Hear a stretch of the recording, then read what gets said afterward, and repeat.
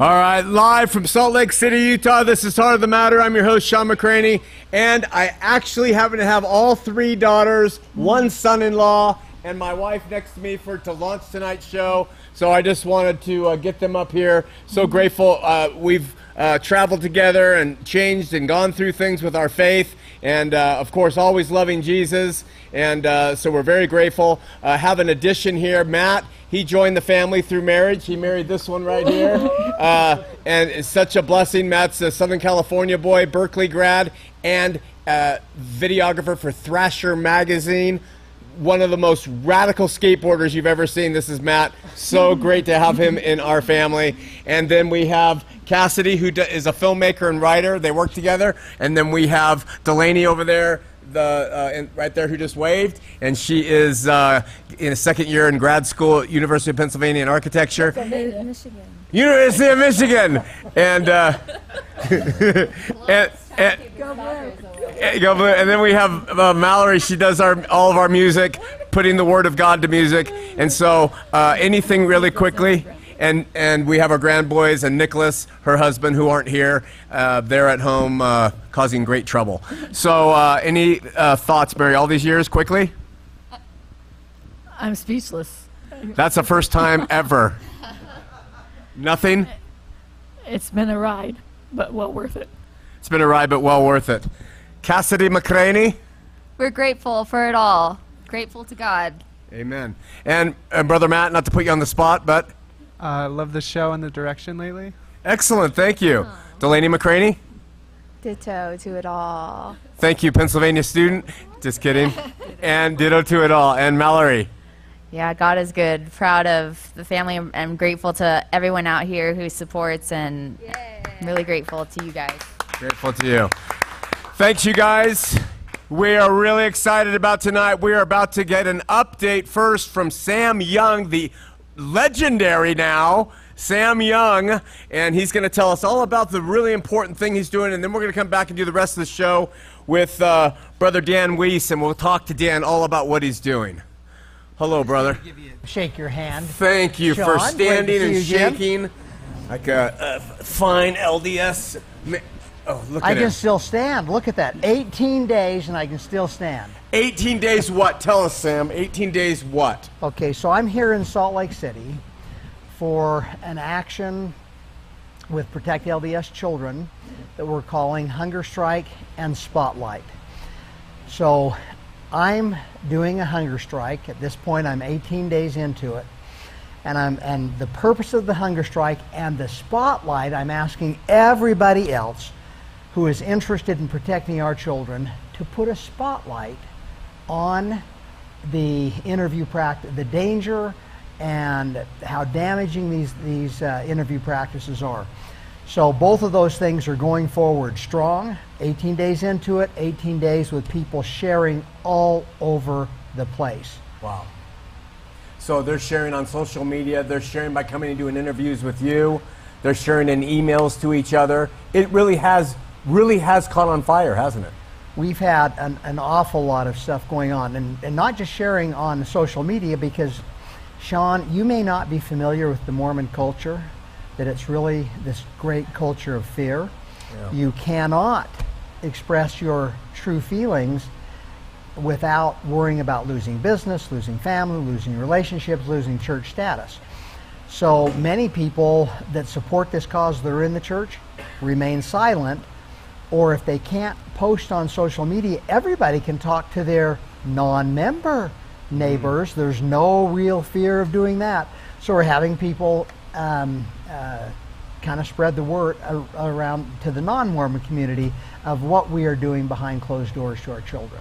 Being picked up by news outlets? Yes, we've had national news at this point, actually worldwide news. We've received an awful lot of, so the first day that we announced it, day one, actually I announced it within media, I was in day 3 of the hunger strike, and that we got a ton of good media coverage.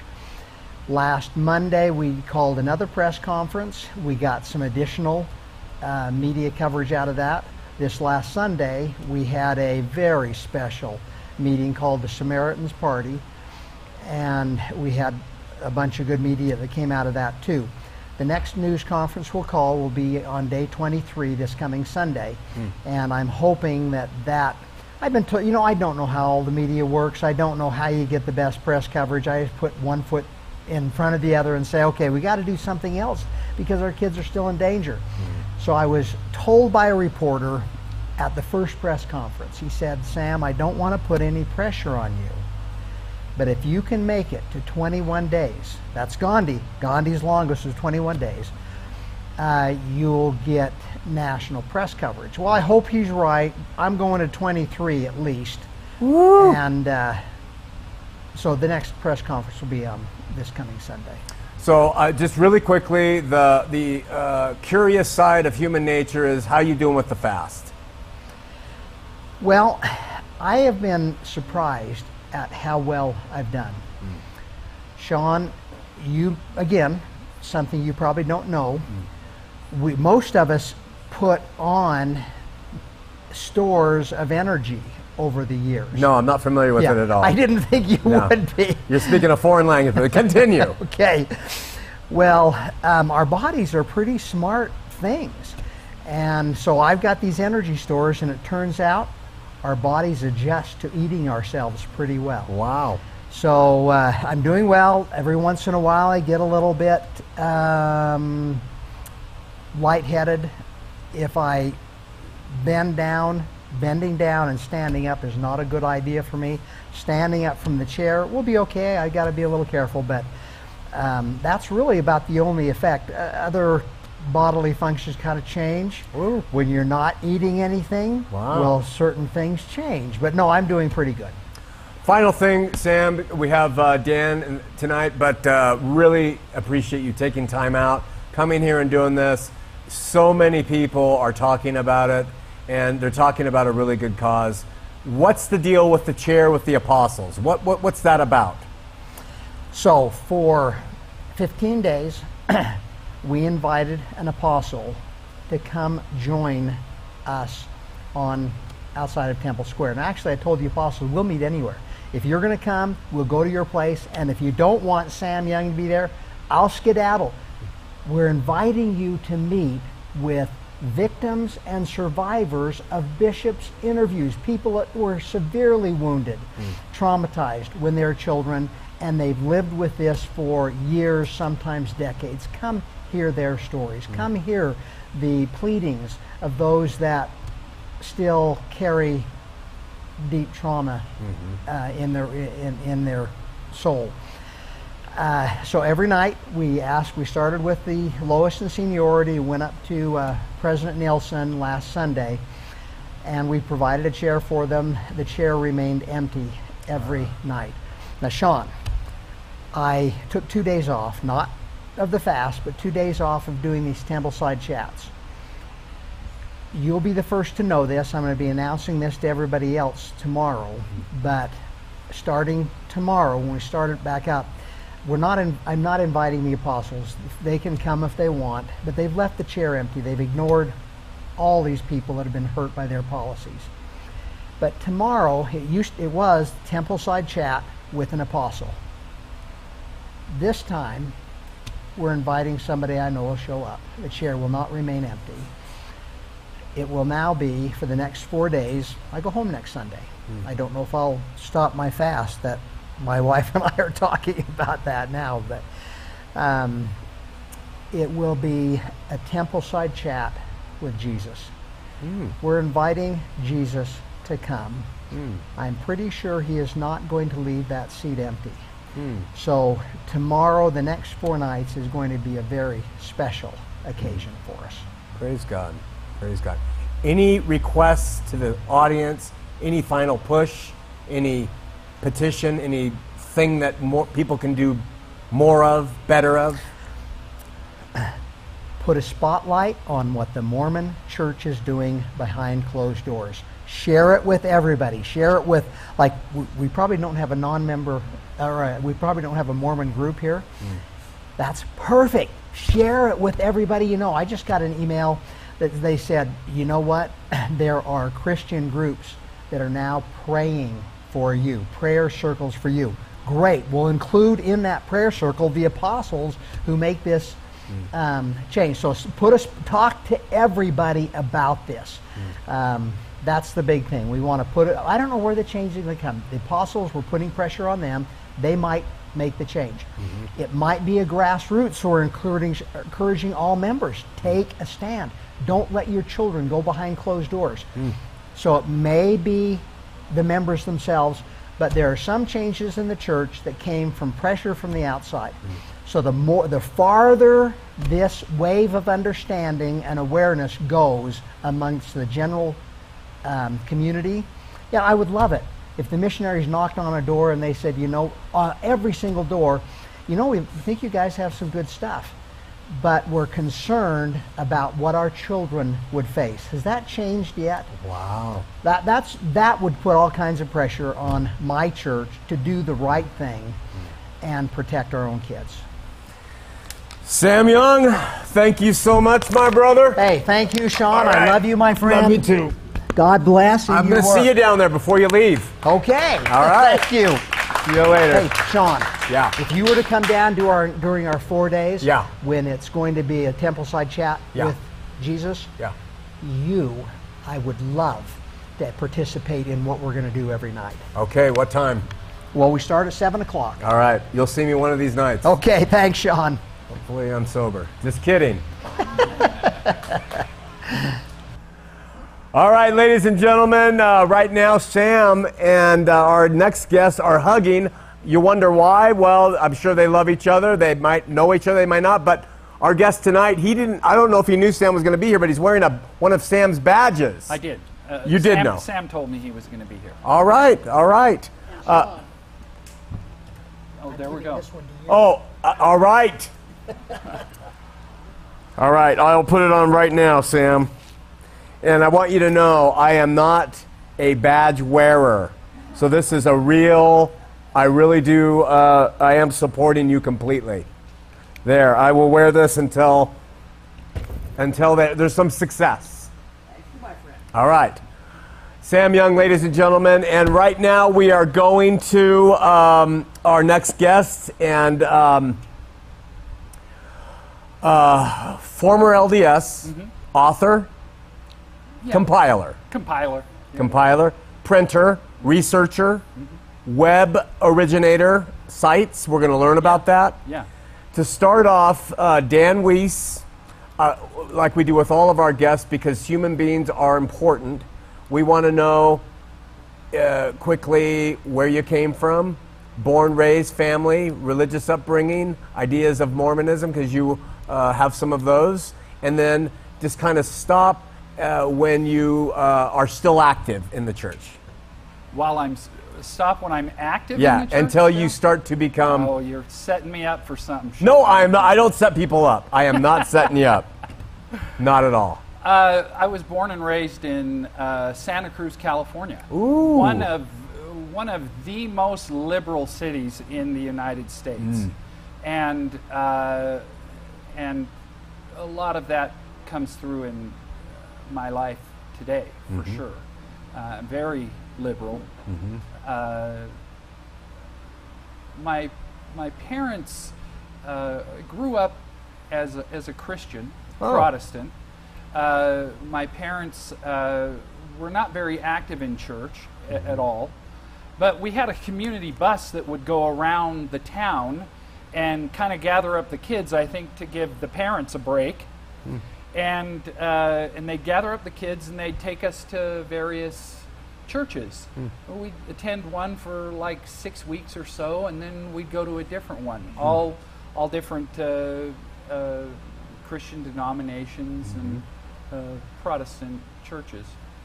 So that was kind of my background growing up. I was always a believer in Christ.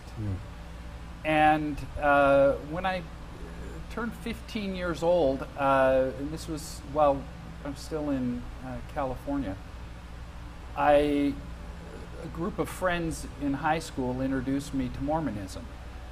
And these were very clean-cut, fun, joking, just endearing people that I wanted to be even closer to. And so they started telling me the story of Joseph Smith and the first vision and all of this. And I asked them if I could go to church with them. And I did. My first week at church was a fast and testimony meeting. The missionaries were there, and I went up to the missionaries and asked them how I could get baptized, which was, golden contact, I guess you might say. And so after a series of discussions, like everyone has, I was baptized 43 years ago this month, as a matter of fact. We lived in California for 6 months after that, and then my mother, who's originally from Minnesota, decided she wanted to go back and be with her family, so we moved to Minnesota in 1976, and I had lived there for a couple years. I was very zealous. Our church that we attended was about 45 miles away. My home teaching route was a 300-mile round trip. Whoa. So, and there were no Mormons in this small town in Minnesota that I grew up with, and so I had to be very vigilant and very active in the church.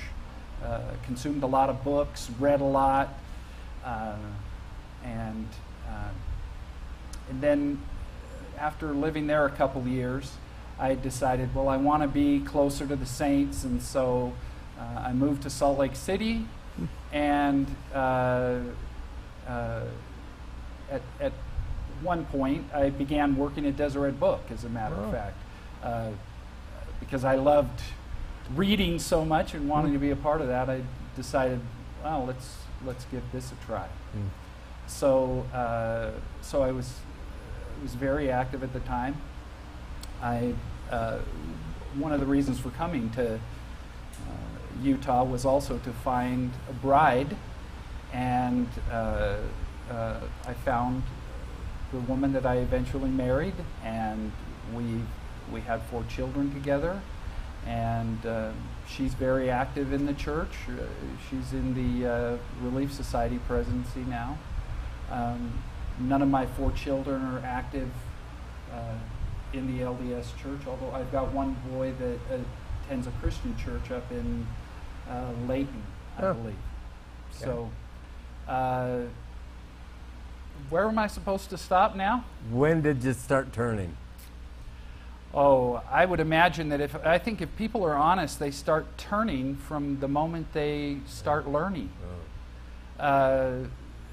which was the case with me.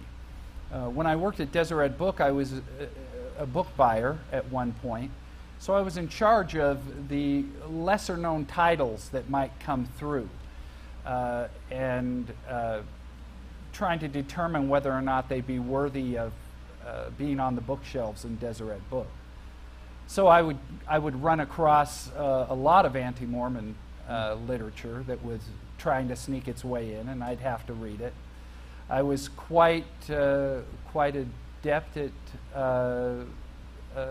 answering the questions to my own satisfaction, and hopefully to those around me too. But I believe that even at those beginning times, I was getting a seed of doubt about what was going on. It's really, I don't have to tell you, it's really difficult to break through this barrier of Mormonism. You get so involved with it that it's hard to go backwards or to see anything more than just continuing on with it.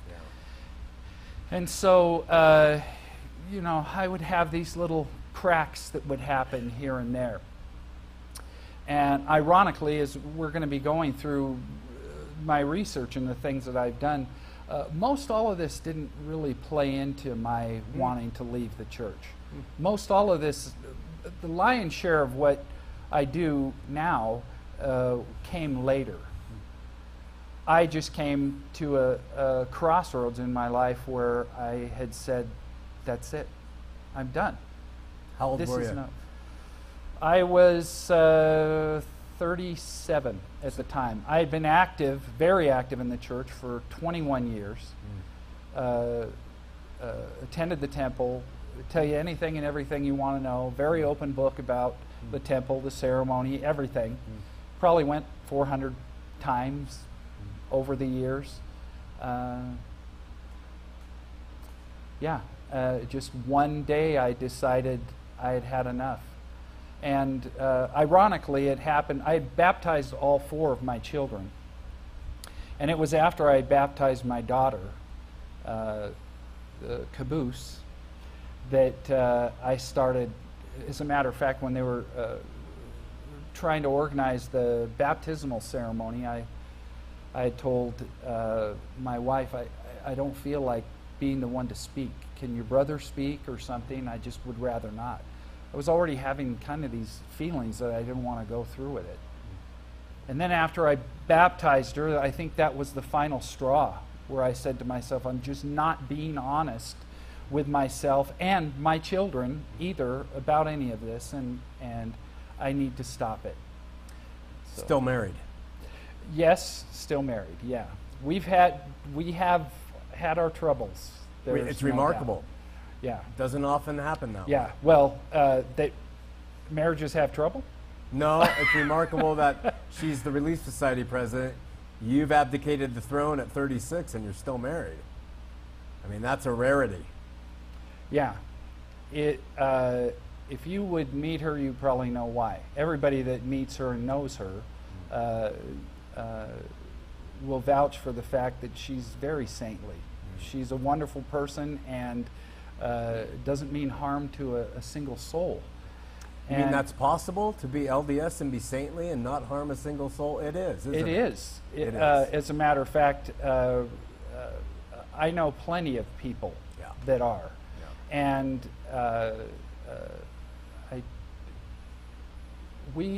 like I said, we've had our rough patches. Sure. And the idea or notion of religion has caused us to separate 2 times. We've been separated for 4 years at 2 different times. All my doing. It was, I didn't want to play second fiddle to the church. And she would always say that came first. So this last time it was more amicable to Good. where we said we've got grandchildren, let's not make this messy, we're good friends, we've always been good friends, and so let's make this work as Good as for good as you. we can. Good for you, Dan. So it's been rocky at times, but it's fine. She's not completely supportive, obviously, with the things that I do, but that's okay. I'm not supportive of the things she does. Sure. So, yeah, it's interesting. So you, one last question about, is your name still on the records? No. Okay. About 5 years after that, I kind of decided that I was going to do it. It was more have my name removed. It was more an issue of feeling like that I was still attached to it in some way, Yeah. and I was so distant from it. Yeah. And it was also giving her side of the family, I believe, hope that one day I would see the error of my ways and come back to the religion. And so I think ultimately it was one of those decisions where I just said, I've got to do it. Yeah. The time has come, and I don't want to be a party to it any longer.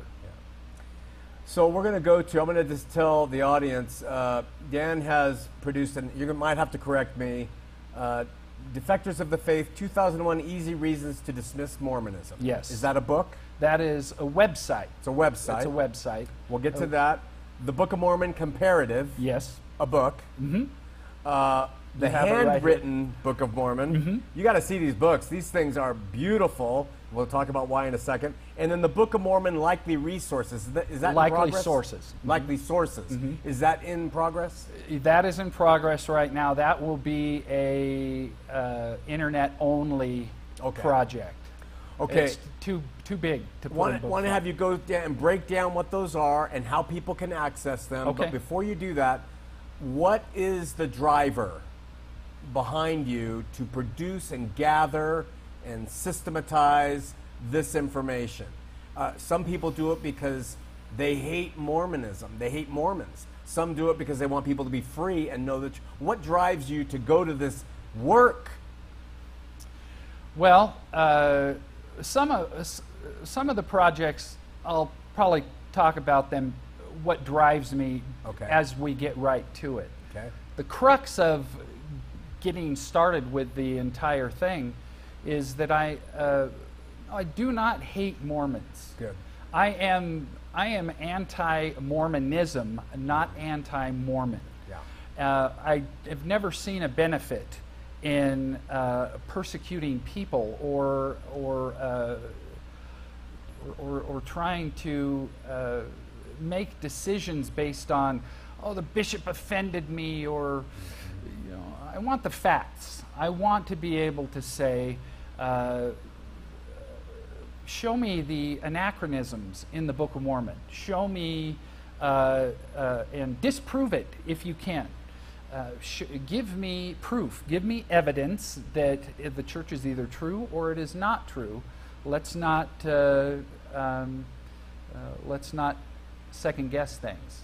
Okay. So I would say probably the driving factor in everything might be the fact that I was so involved in the sugar-coated aspect, let's say, of the church, that when real documentation, real history, real information, such as I've been happy to receive from you over the years, Oh, good. I've been a fan of your work for years. Awesome. Thanks. I wanted to be able to get down to real answers to questions that may have arisen. And so a lot of this, especially the Defector of the Faith, which, by the way, is a play on words of an old B.H. Roberts book called Defender of the Faith. Oh, yeah. And so I just kind of stole that idea. Nice. Originally, there was going to be 1,001 easy reasons to dismiss Mormonism, and I found that that was too limiting to me. And so now it's 2001 plus easy reasons to dismiss Mormonism. I have more than 1,800 documented with a lineup of well over 2,000 to be. Right now on the website, there's close to 1,100 that I have posted of Do we various have things. do we have a graphic A for graphic the website? of the website, yeah. Okay, Yeah, so there it is. ldsdefector.com, 2001 plus easy reasons to dismiss Mormonism. So fantastic. So tell us about that. What people will get there besides the obvious, and then we'll work through the other three Okay. things. The Defector, ldsdefector.com, as the title suggests, the 2001 plus reasons to dismiss Mormonism, is kind of a potpourri, trivia section, I guess. Eventually, the site is going to have like a randomizer, fact generator. I had it on a previous site.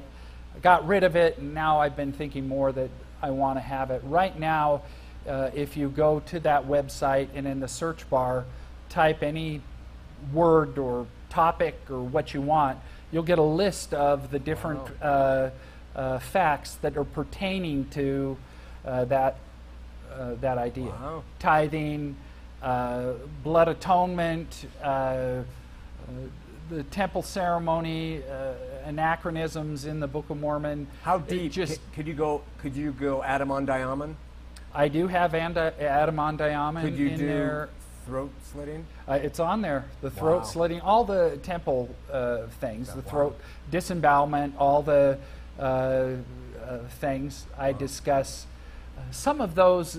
They may be part between like 1100 and 1700. Some of those are still yet to be added to it.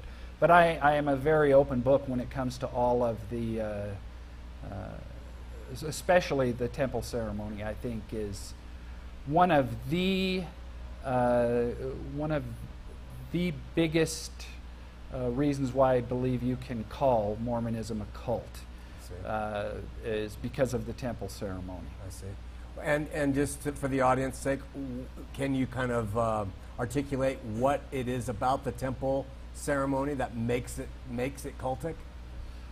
Well, it's very symbolic. There's a lot of rituals. Men sit on one side, women sit on the other. There's a lot of standing up and sitting down.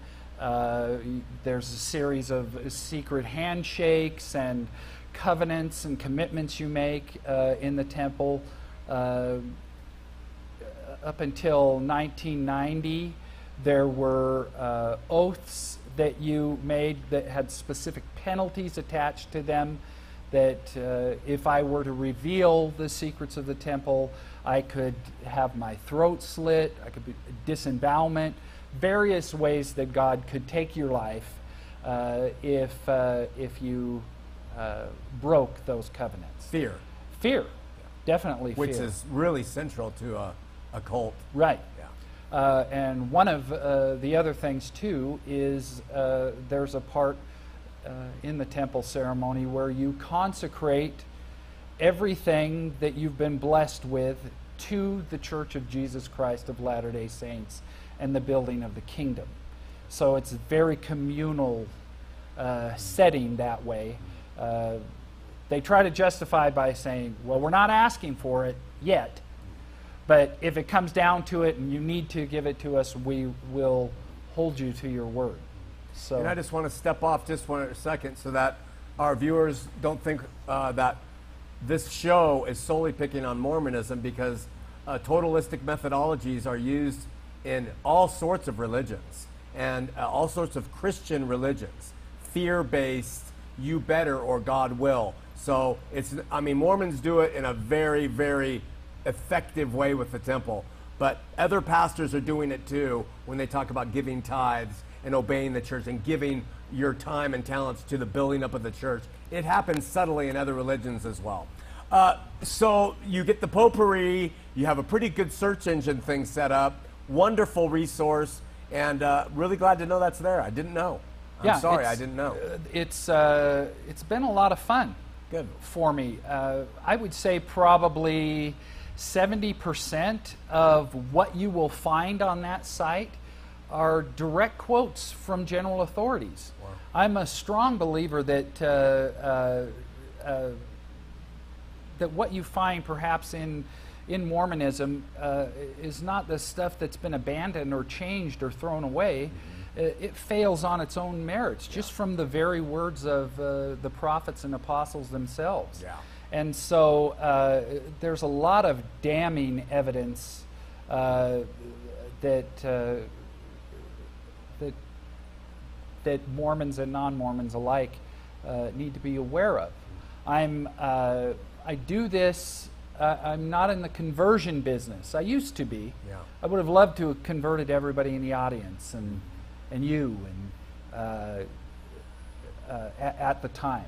When I was working at Deseret Book, you can only imagine. It's very, very intense. But I'm no longer in the conversion business. I'm in the information business. I think that it does a great disservice to everybody if they're not informed. Yeah. One way or the other, I allow you to choose, but how can you choose if you don't know the differences? I'm right with you, brother. Right with you completely. One final question relative to Defector 2001 Easy Reasons Plus. Are you keeping current, for instance, like Russell Nelson, the new president, goes to an African country and tells them that the reason they are poor is because they're not paying tithes or whatever that was. Do you Well, keep up with the modern? I have been keeping up with some of the modern things. In redeveloping this website, I've kind of had to take a little bit of a break from the more current events. Got it. But everything up through about 2016, whenever something would come up, such as the policy denying gay couples of having their children be baptized, that's in there. Got it. Boyd K. Packer's infamous talk that he gave about homosexuality a few years back was on. Is Did the on little there factory speech get in there? No, the You gotta little, get that the one little in there. factory is in there somewhere. I've got a quote or two by Boyd K. Packer about The little that. factory is one of my favorites. Yeah. We'll tell you what that. I'm looking out there. There's no camera there. We'll tell you about that someday. Okay, the Book of Mormon comparative. Okay. We don't have. We have this here. Yes, it's the one underneath there. Okay. These again are beautiful books. Are these available? Yes. Okay. The books are available to purchase. However, everything that you're going to see, Defector of the Faith, these two books, and the likely sources, all online. It's all free. All right. So, I find myself looking through these quicker. Sometimes it's easier to access than the internet. Got it. I try to make it as easy as possible on the web to access the chapters and everything, but sometimes it's cumbersome. Yeah. But this particular book is comparing the original and printed printers' handwritten manuscripts that that Joseph Smith and Oliver Cowdery produced before the original 1830 edition of the Book of Mormon was published. So what I've done is I've taken those two handwritten documents and coalesced them. The original manuscript was the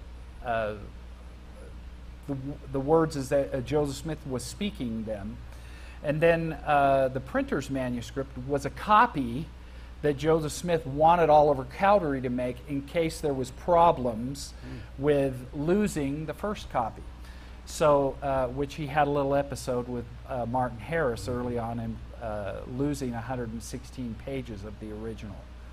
So the printer's manuscript, as some may recall, was the one that the church recently purchased from the Community of Christ. They paid $35 million for this book, for this document. Wow. So what I've done is I've taken that, which is almost 100% complete. The Community of Christ, which used to be the reorganized church of Jesus Christ of Latter-day Saints, preserved it nicely and almost 100% intact. The original manuscript didn't do so well. Joseph Smith buried it kind of like a time capsule in the Nauvoo house. And it stayed there for many, many years. A matter of fact, when he was going to bury it, he said that he's had enough trouble with it. Isn't that amazing? Yeah. Yeah. I've had enough trouble with this. He buries it as a time capsule. The church comes back years later and says, wow, we really need to take this out of there. This is important. They take it out, and only about 25% of it is intact. It just he set it on a little ledge in there, and the weather just destroyed it. So, so the Book of Mormon comparative, I coalesce the two. Wow. Where the original manuscript is available, I will use it, and so the entirety of the original manuscript is in the book. Wow. Where the original manuscript is not available, the other 75% is the printer's manuscript. So all of these are the original documents before the typeset version came out in 1830. Amazing. Did E.B. Grandin keep that manuscript? The original one? Yeah, I mean, where do we get the printer's manuscript from? The printer, Who had it? the printer's manuscript. Was that Grandin? No, that was through Emma, through the reorganized church, which she was wow. the head of. They kept it and preserved it all those No idea. years. Yeah. Wow. Yeah. So, in a summary, just for the audience to whet their appetite to get online, what are some of the things they're going to find in this comparative? Well, we've got I think we've got a graphic or two. The second one here coming up.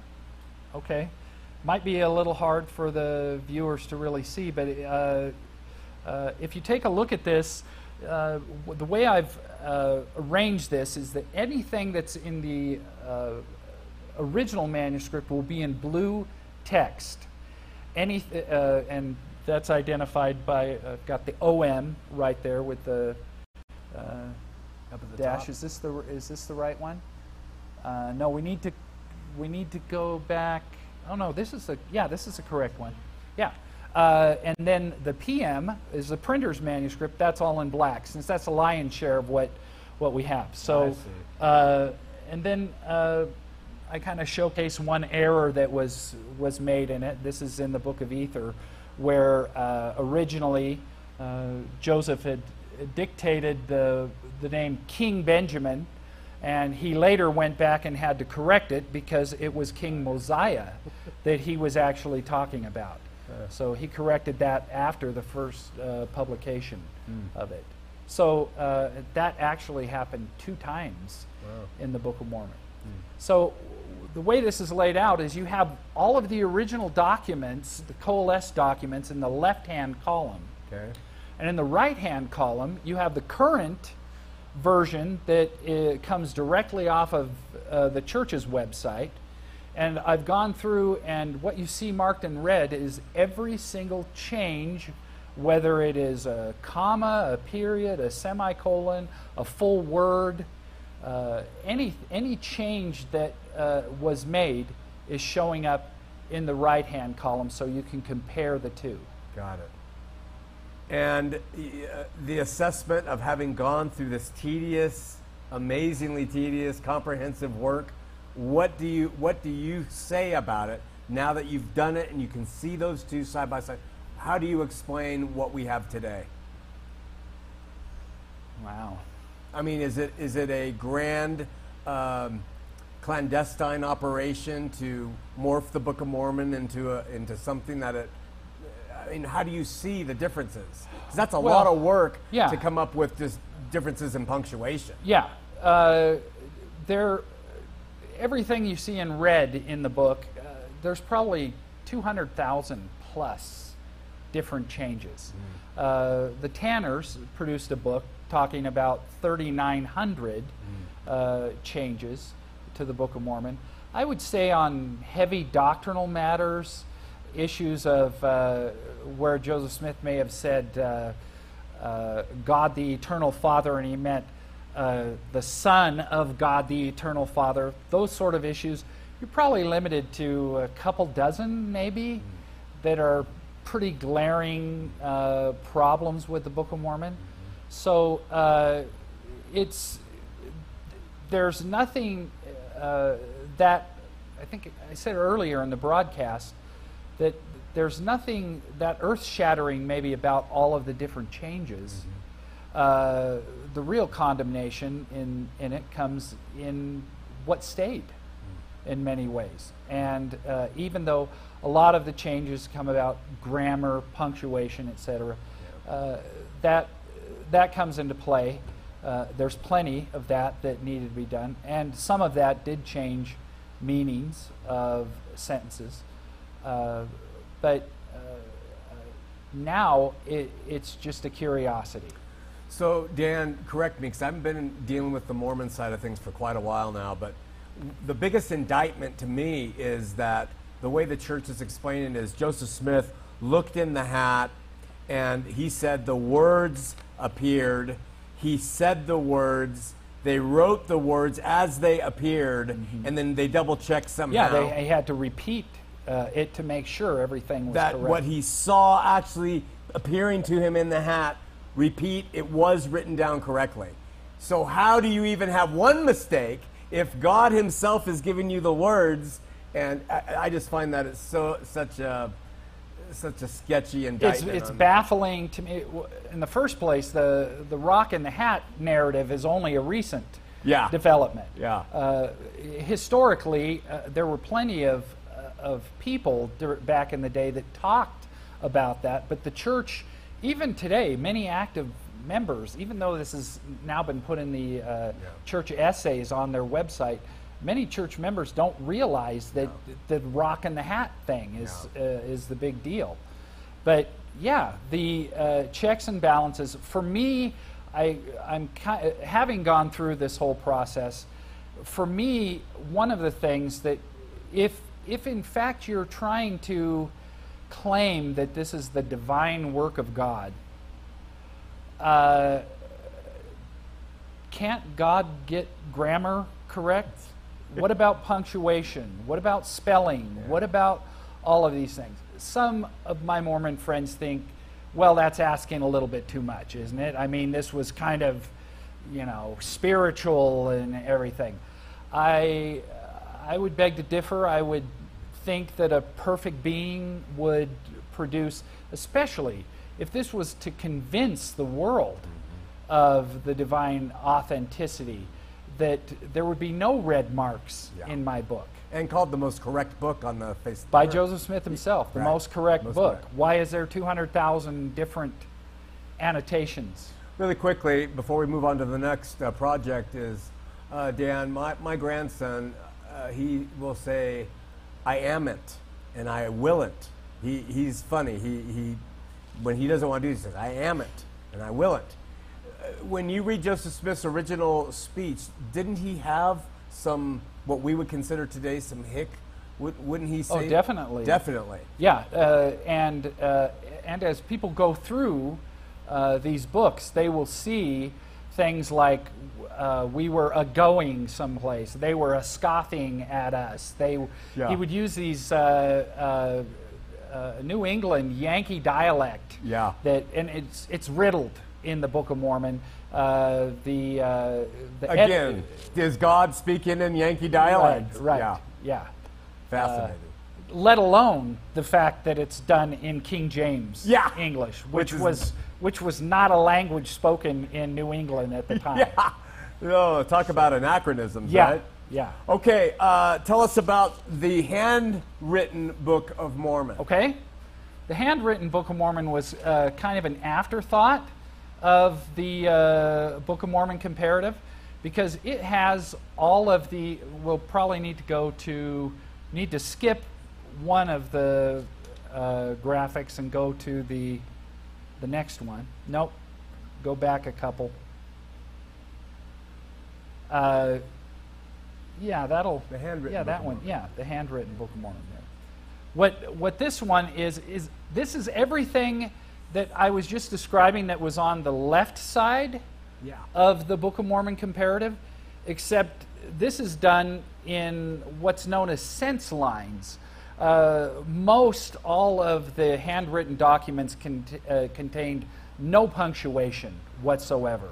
And so it's very difficult to read.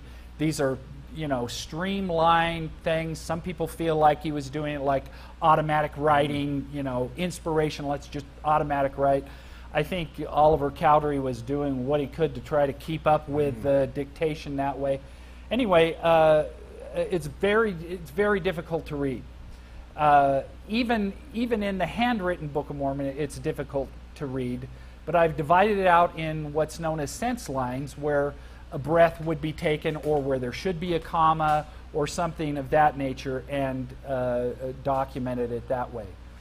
Oddly enough, what many Mormons don't realize is that the original manuscript had a header at the top, where Oliver Cowdery would write something to remind himself of what was on that particular page that he was reading, so he could go back. And that's highlighted down at the bottom in the where it says OM header. There's some different. Most Mormons, I didn't know anything about that until I got into this project. I didn't know that. So anyway, that one, I wrote the handwritten Book of Mormon more for the active Mormon. The Book of Mormon comparative, they'll take a look at it and they'll see the things in red, they'll see the changes, and they feel, you're just pointing fingers, trying to prove what was wrong and what had changed. I'm showing the differences, not necessarily to prove what's wrong. Yeah. That's up to them to decide. Sure. With the handwritten Book of Mormon, I wanted to just have the original manuscripts. I claim that the handwritten Book of Mormon is the closest copy of the Book of Mormon you'll get to the words falling from the lips of Joseph Smith as you could possibly get. The 1830 edition that was printed was typeset by a gentleman named John Gilbert for the most part, and he made more changes to the Book of Mormon than anybody since, even more than the church made in recent years. So he had his work cut out for him because he knew it was a very raw manuscript and no punctuation, and so he had to kind of do his best to make it publishable. Fascinating. The one that's really interesting to me, I have a good friend. He's an attorney downtown, very smart, very angry, ex-LDS. He's certain that Book of Mormon was rigged. That's his deal. You're coming out with, this is the one I think is in progress, the Book of Mormon Likely Sources. Tell us about that. Okay, we can move on to the, there's the cover of it. It will never be in book form, it's only on the internet.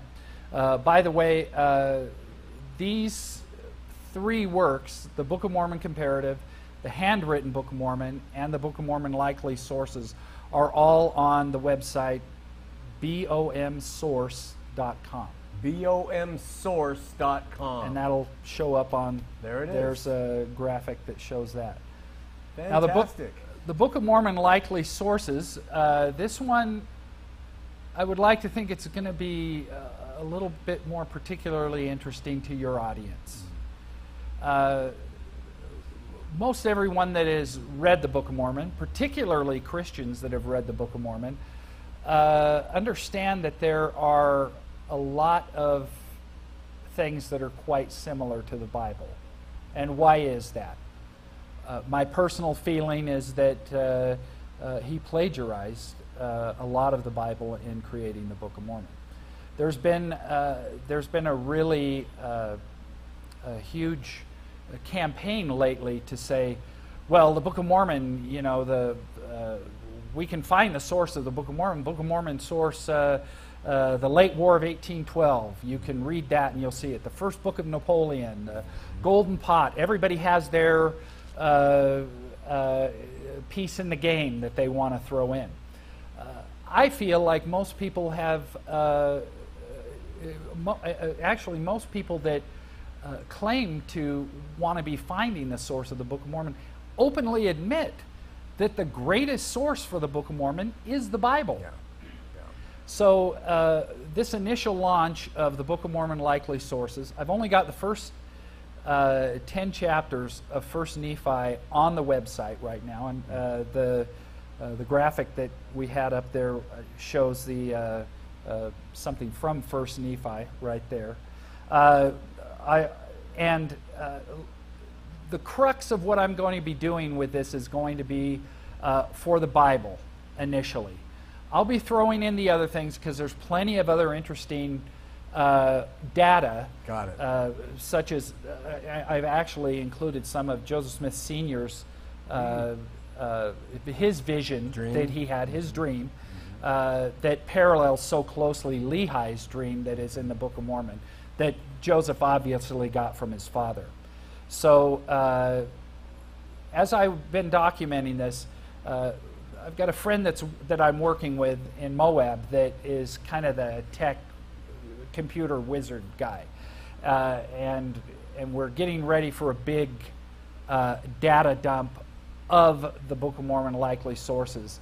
Then it will show the Book of Mormon verse by verse and show the various things. So let's go back to the graphic real quick. I know we're kind of running short on time, but 5 minutes. If we could take a look at that. While we're looking at that, Dan, did Michael Marquardt's work on Bible comparatives help you at all in this? A little bit.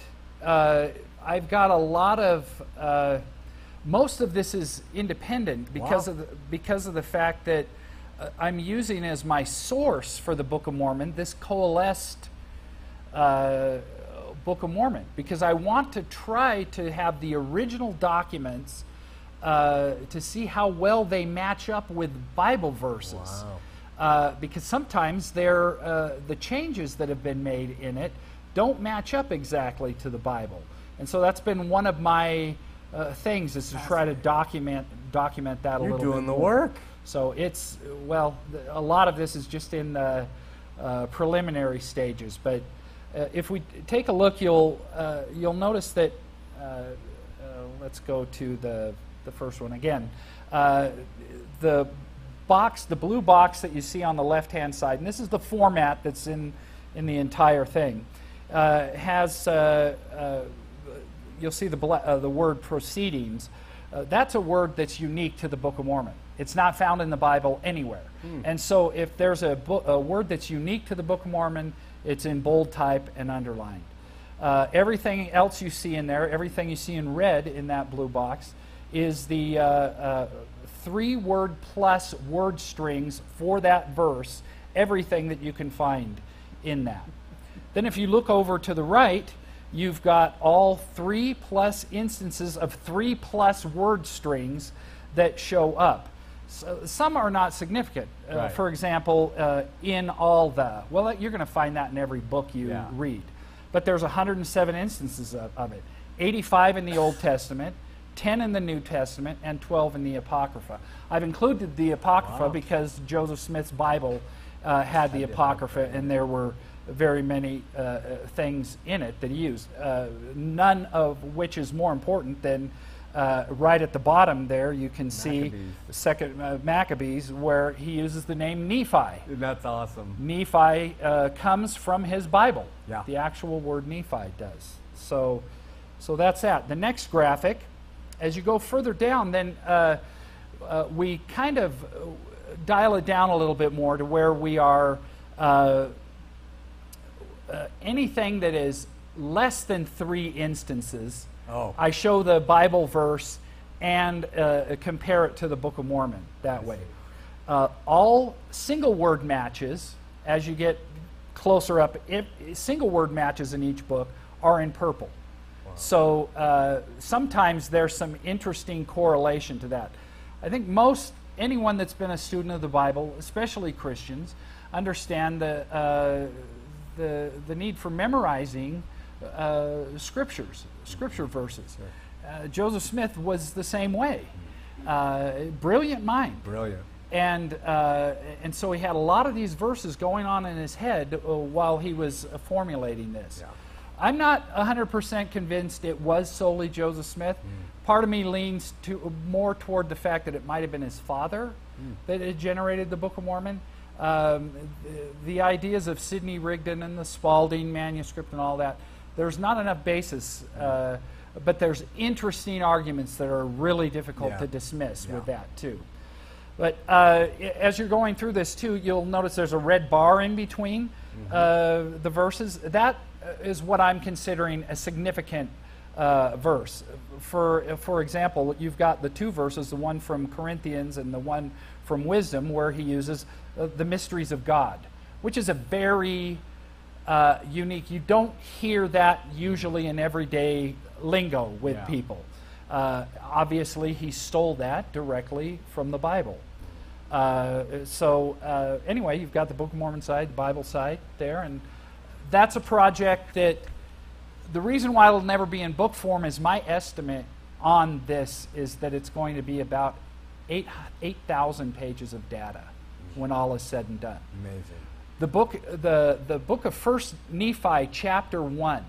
If you were to average out how many 3+ word strings there are on average per verse in First Nephi, chapter 1, there are more than 1,900 3+ word combinations that happen. So it's a lot of data. There has been other research done by different people, never with the original documents the way that I'm doing it, but it's going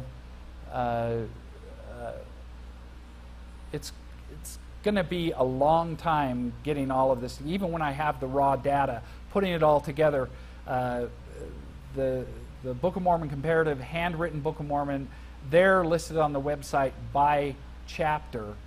The Book of Mormon likely sources, there's so much data, it has to be listed by verse. Wow. So you kind of have to drill down another bit. But if you ever happen to be in an argument with someone who says, that's distinctly from the Bible, I think, you can go to the website, and if you know what the Book of Mormon verse is, you'll have all the references to the Bible, King James Version, and the Apocrypha, since that's what Joseph Smith was using, handy to you at all times. What a fantastic contribution to the whole thing. I really, really, personally thank you. I'm going to use it personally. Good. I recommend it later. Give us the sites again.